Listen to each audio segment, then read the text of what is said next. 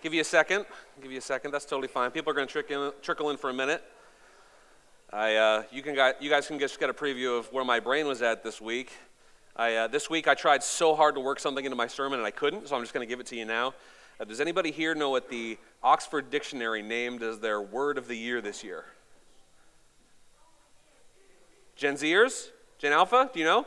Riz is the word of the year, which is every Gen X and Boomer and probably Millennial in this room is like, oh, that's not a, oh. But it is, like we made up all the words, not just that one, so we're going to be fine. I wanted to work it into the sermon because we're preaching about Boaz, and I feel like he is the Riz, like he's the Rizzler, you know what I'm saying? Like he comes on the scene, he just sweeps everybody away. He's the guy, okay? If you don't know, it's short for charisma. Okay, so now we all learned something. This has been English 101 with Tyler. All right, thank you all so much for being here. I couldn't work that into my sermon. I tried really hard, so you guys can just enjoy that. And you can go ask your kids later, what does this mean? They'll go, I don't know, stop talking like you're cool. Well, if you've got your Bibles, go ahead and open up to the book of Ruth, chapter 2 today. If you've got a Ruth scripture journal, I think that's a fabulous way to follow along. If this is your first time with us here today, again, I hope that I was not the first person to say hello to you or welcome. Let me explain a little bit what we're doing right now. We're currently in the second week of a season called Advent. So we celebrate Advent throughout the month of December, and here at True North, we preach 4 Advent sermons in anticipation of December 25th, of Christmas, which is essentially exactly what Advent means. See, we have defined Advent as a season of both remembering and anticipating Jesus. If you're taking notes today, this is a great one to write down. Advent is a season of remembering and anticipating Jesus. So the Christmas season, it's a busy one. You know, in my experience, if you live here in the highly transient city of Anchorage, but you didn't necessarily grow up here with your family, it kind of becomes a mad rush. You know, you're trying to find the best price on plane tickets. You're trying to get your kids through the first semester of school this year. You know, if you're like me, you're trying to figure out how to use up the rest of your vacation days before the year flops over. Like when you pile all of those things on top of just the normal stress of shopping for your ever-growing family while prices just seem to go up, and like you get it, you know, Christmas, it just isn't always the most peaceful sermon for us. Season. Season is the word I wrote. I need new glasses.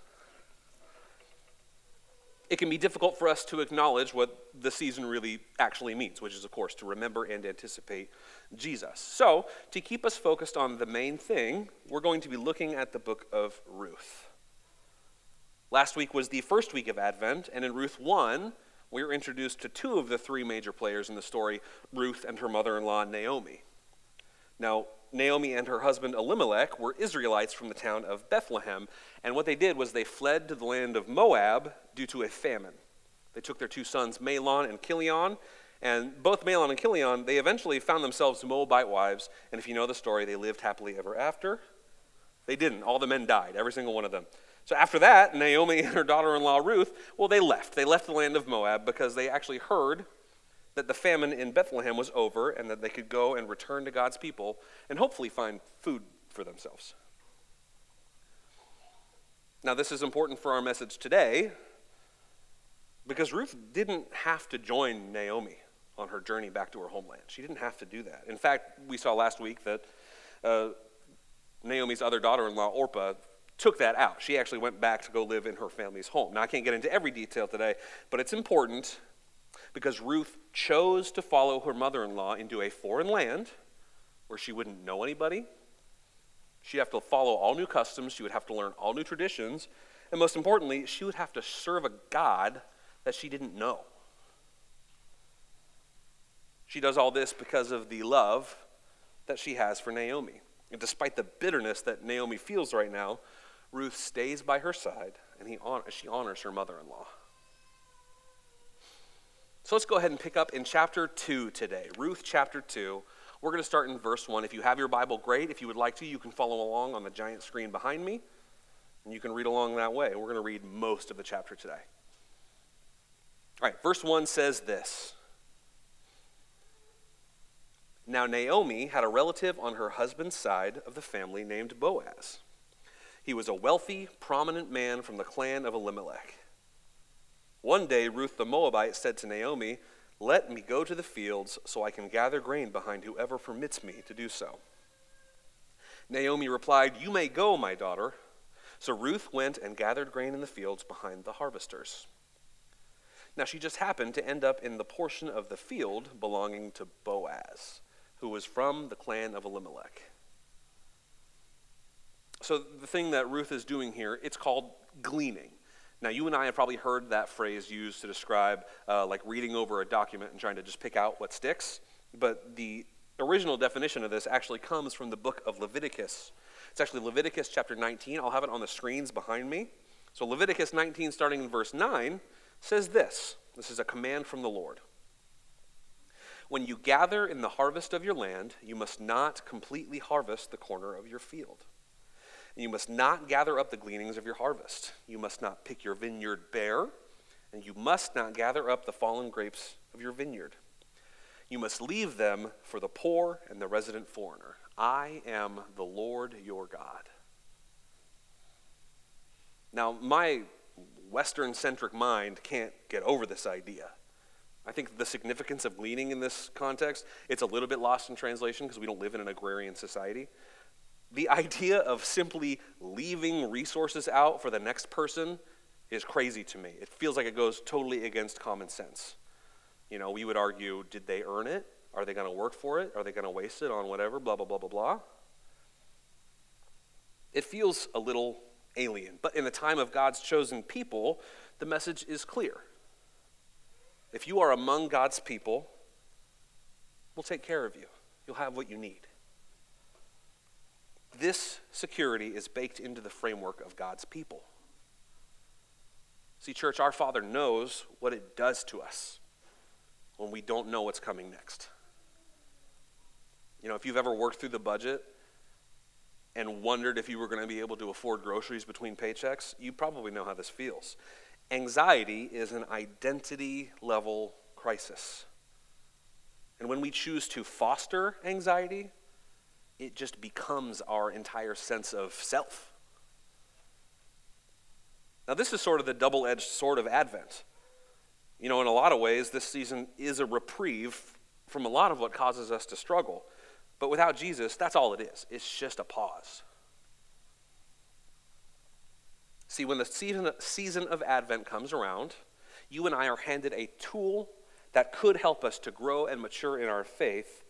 And if we choose not to remember and anticipate Jesus, those same problems are just going to be there to greet us on December 26th. It's kind of like if we think, you know, a Christmas bonus and 2 weeks in Hawaii are going to fix our problems. Really what we're doing is we're just being content to let avoidance be our solution, and we won't actually have peace. Which begs the question, how do we use the tools that God gives us this Advent season? How do we use those things to actually tackle the things that keep us up at night? You may remember a minute ago I said something along the lines of, we choose to foster anxiety.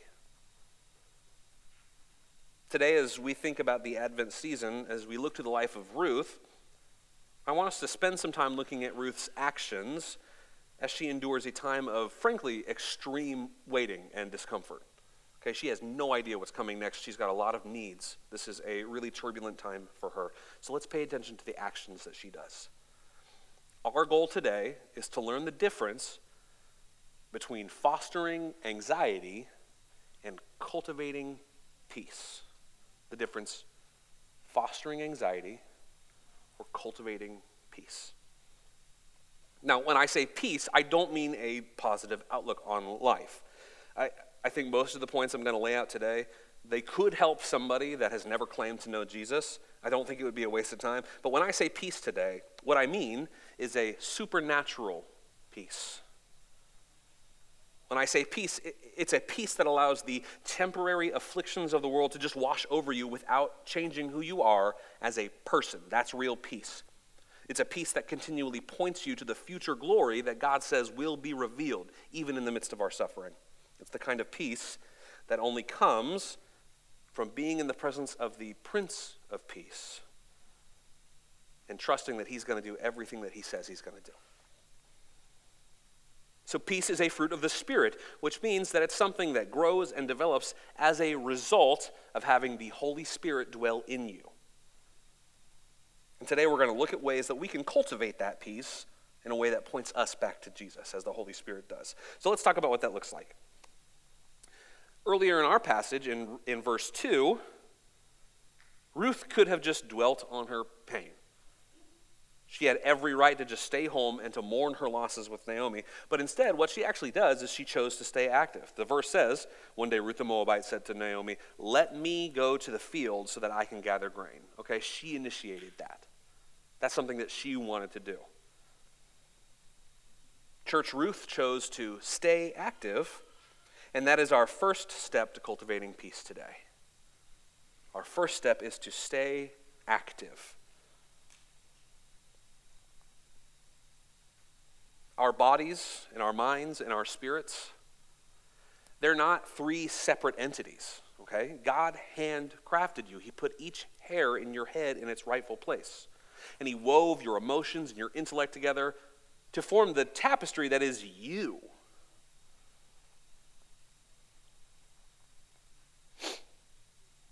If you neglect your body or your emotions, I can tell you that your spirit will follow suit, okay? It's a little terrifying to me, but it kind of functions like pain in a way. If there's an imbalance in your body or your mind or your spirit, it can actually point us to underlying issues that we might be glossing over somewhere else in our self. I know that coming to church is likely either an exercise in disciplining your mind or disciplining your spirit for you. So it can be a little easy to forget that your body is a part of yourself when it comes to church, when it comes to spiritual development. And I'm speaking to myself here, like, stay active, keep your body moving, and help keep your mind focused on the task at hand. And what you might find is that it will free your spirit up as you choose not to just dwell on your pain. Okay, cultivating peace means staying active.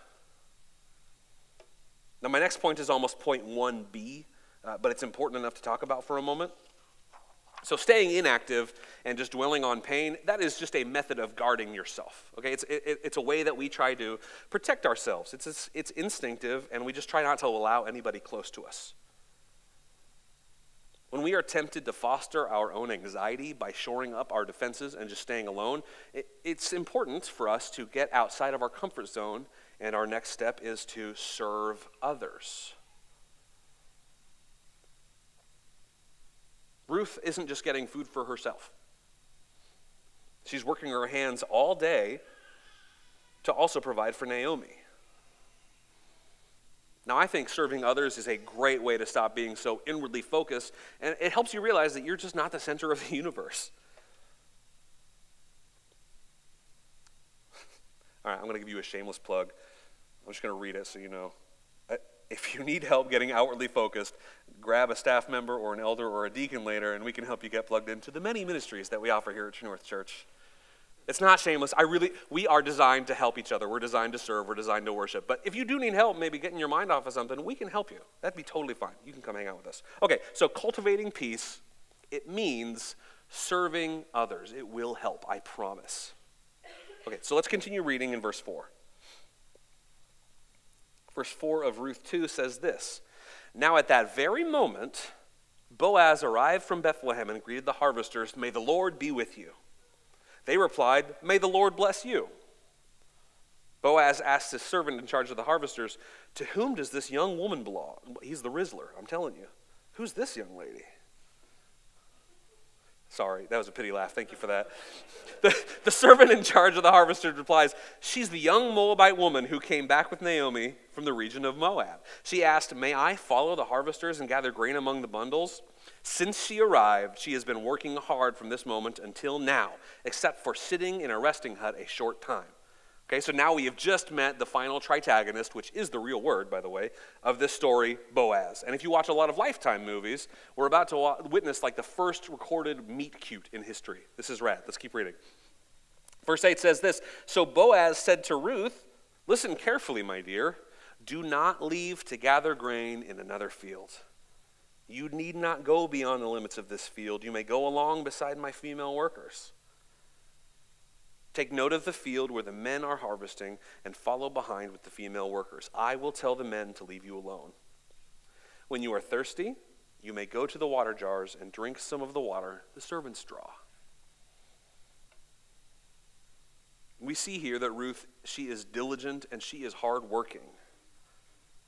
But we have a tendency to romanticize the concept of work ethic.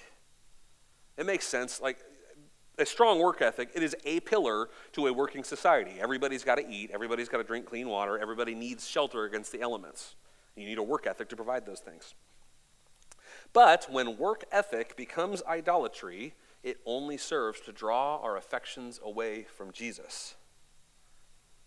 So when we overwork ourselves, it fosters anxiety as we hinge our definition of success and even our sense of well-being.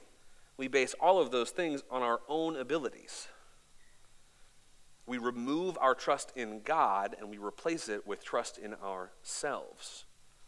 So, church, to cultivate peace, we must acknowledge our limitations.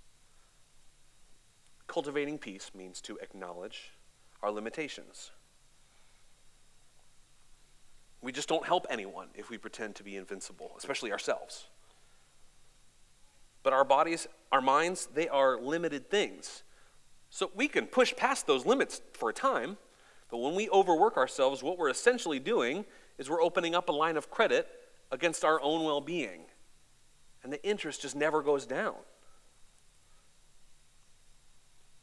Quick illustration, like nobody wants their kids to get nothing on Christmas. That makes a lot of sense.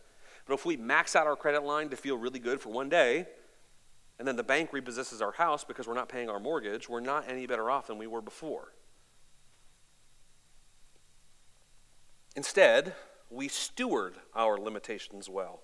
We acknowledge them to ourselves, and we acknowledge them to God. We acknowledge them to the God that built those limits into our bodies. Church, acknowledging our limitations is an act of worship.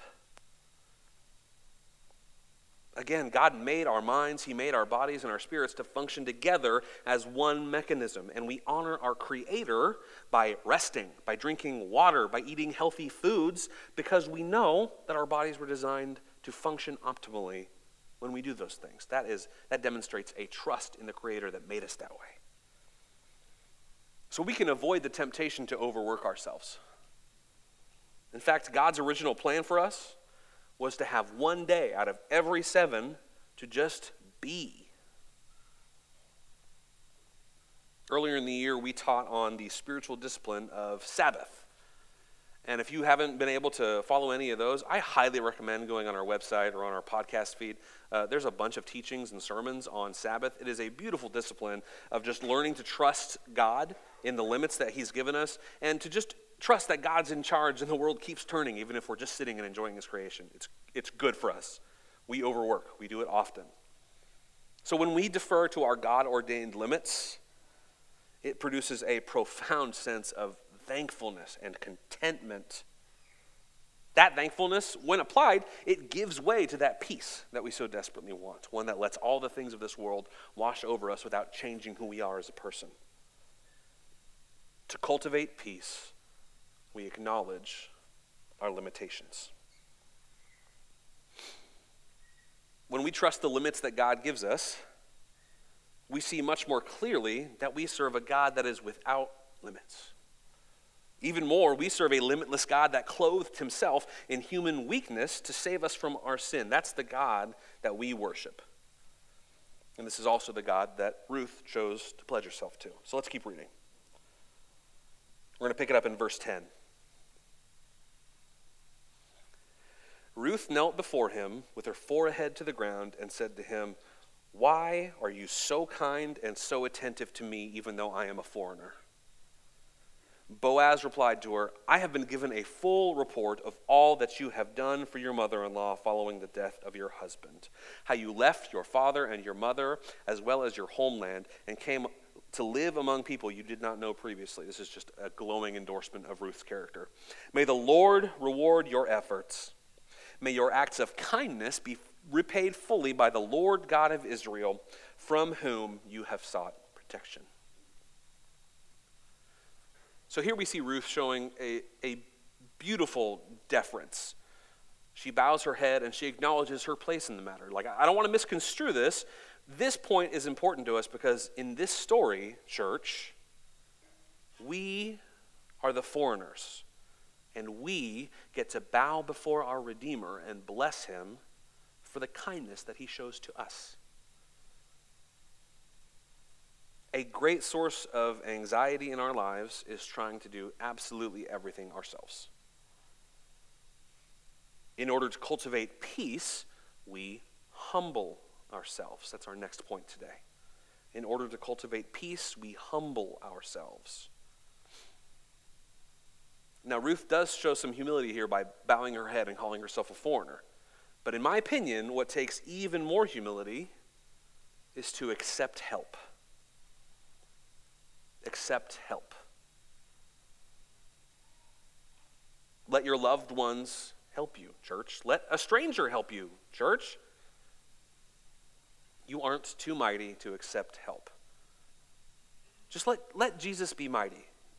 You just accept the help that he gives. It's good. Be humble. Accept the help. I know I'm beating a dead horse here. I know that I'm doing that. But there seems to be this whole generation of pull ourselves up by our bootstrappers that for some reason see humility and receiving help as like the ultimate form of weakness.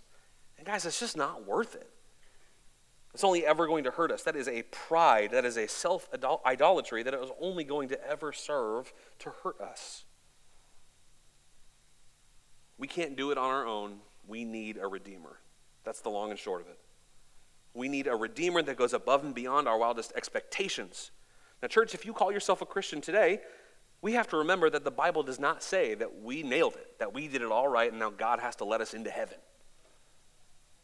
Romans 5:8 says this, and it'll be on the screen behind me, but God demonstrates his own love for us in that while we were still sinners, Christ died for us. While we were slaves to sin, we were actively against God. And even knowing that, Christ still died for us. See, we were his enemies, and now we're his family.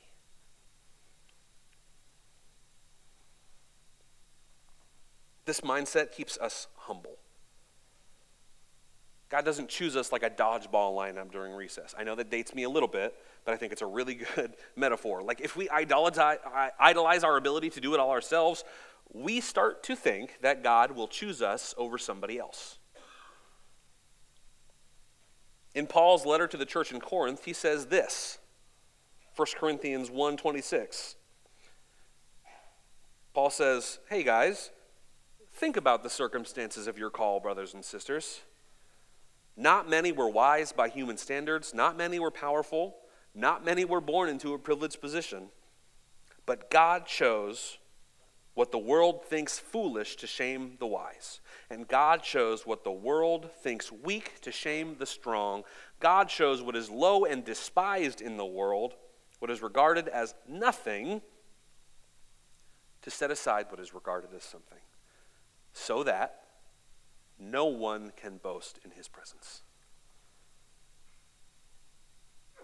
In order to cultivate peace, we see ourselves as God sees us. And we accept the help that he gives through those around us. Okay? Paul just said, we're not that hot. We ain't it. God is.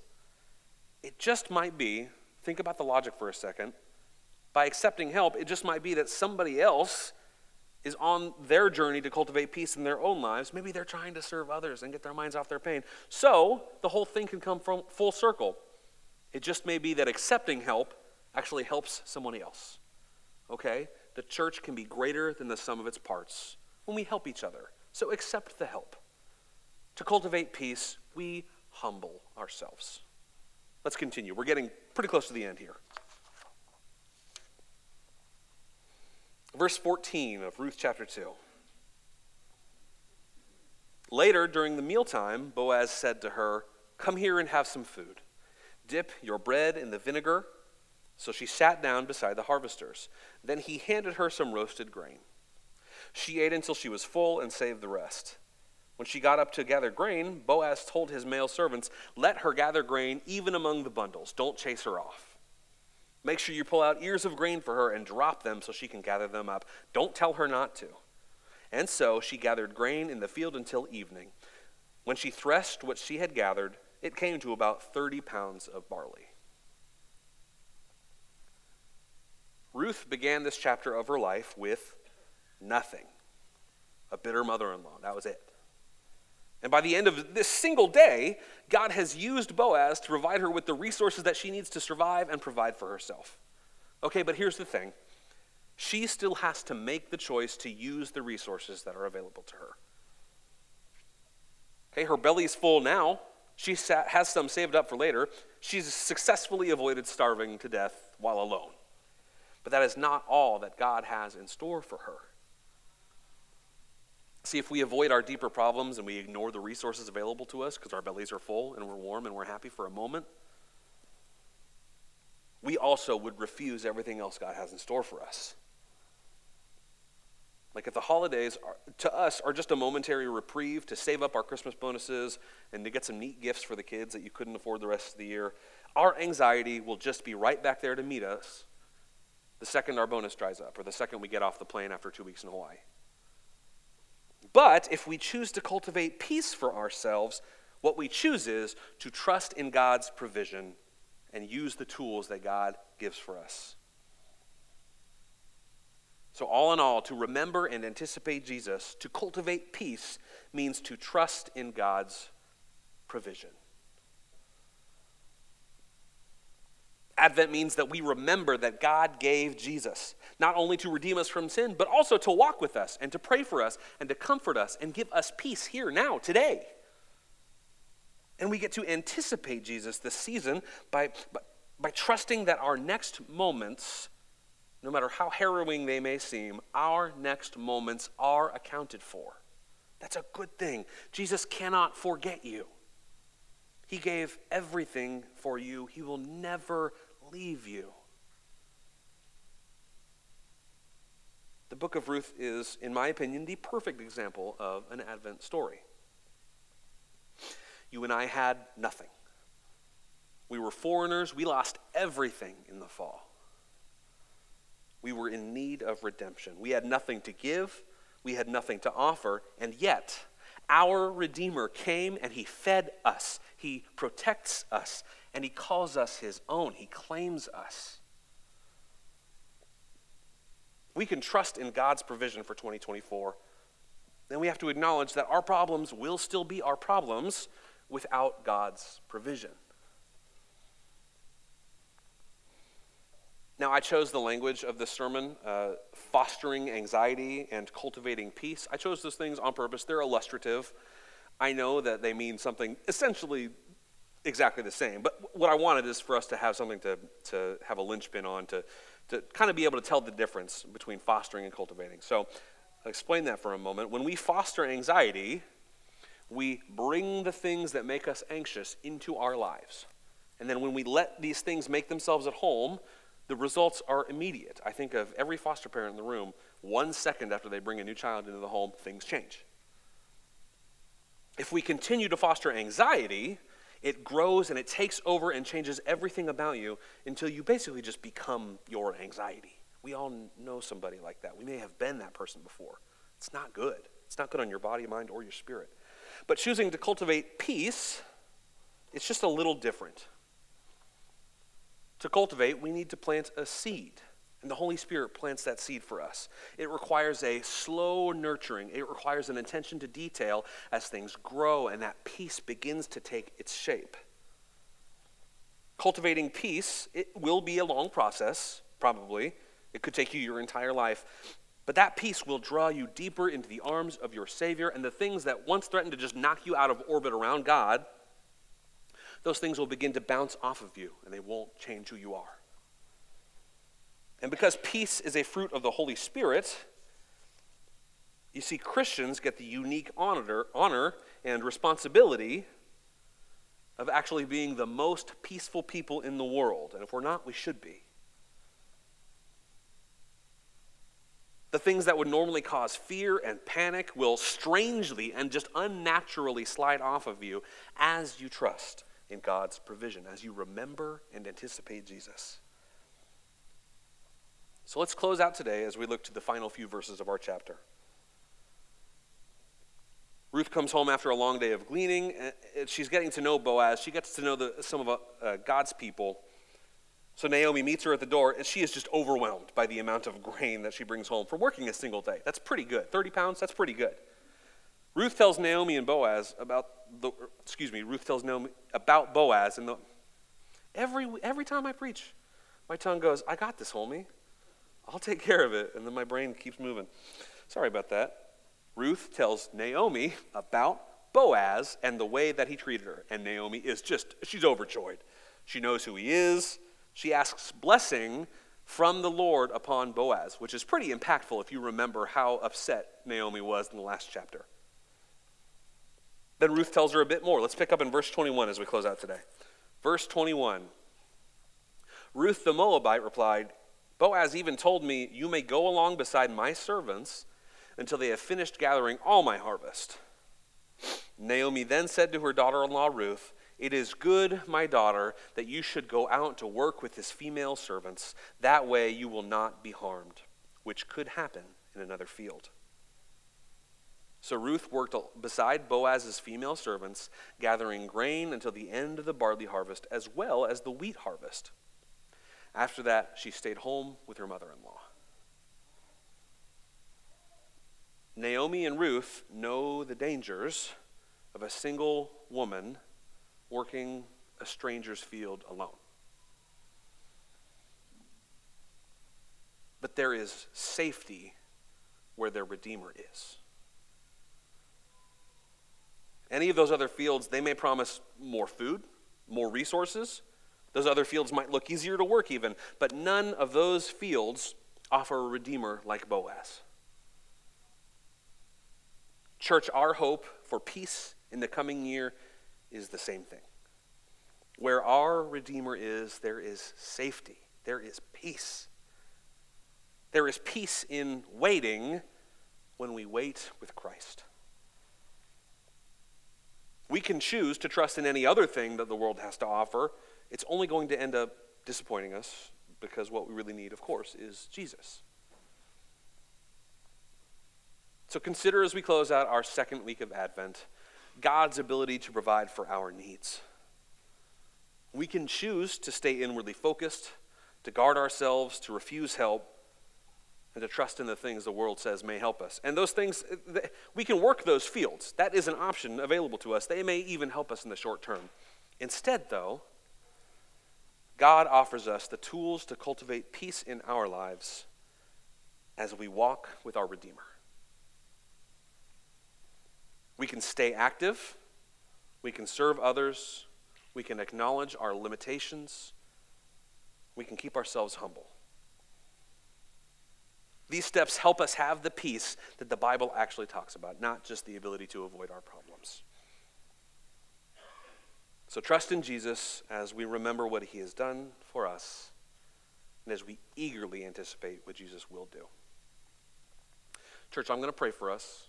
I'm going to take a minute to swap over to my guitar, and we're going to sing one final song together, and then we're going to let you go. So let's go respond in prayer and in song to the Lord that we can trust in. Heavenly Father, thank you that you are trustworthy, that you have done everything that we've ever needed, and you will continue to help us. Lord, let us remember what you have done when we are anxious, Lord, when we are afraid, when we don't know what's coming next, God. Let us eagerly anticipate, Lord, what Jesus is going to do for our lives, that he will never leave us, that he will always be near us, God. Thank you that we get to worship a God like that. God, you are so good to us. We are so thankful for who you are and what you've done. We are so thankful for Christ Jesus. God, help us to choose not to foster the anxiety that's in our lives, that will always be in our lives. God, help us to choose not to let it in and take over our self. But God, instead, give us the patience required to cultivate the spirit of peace. God, we love you. We are so thankful for you. In Christ's precious name we pray. Amen.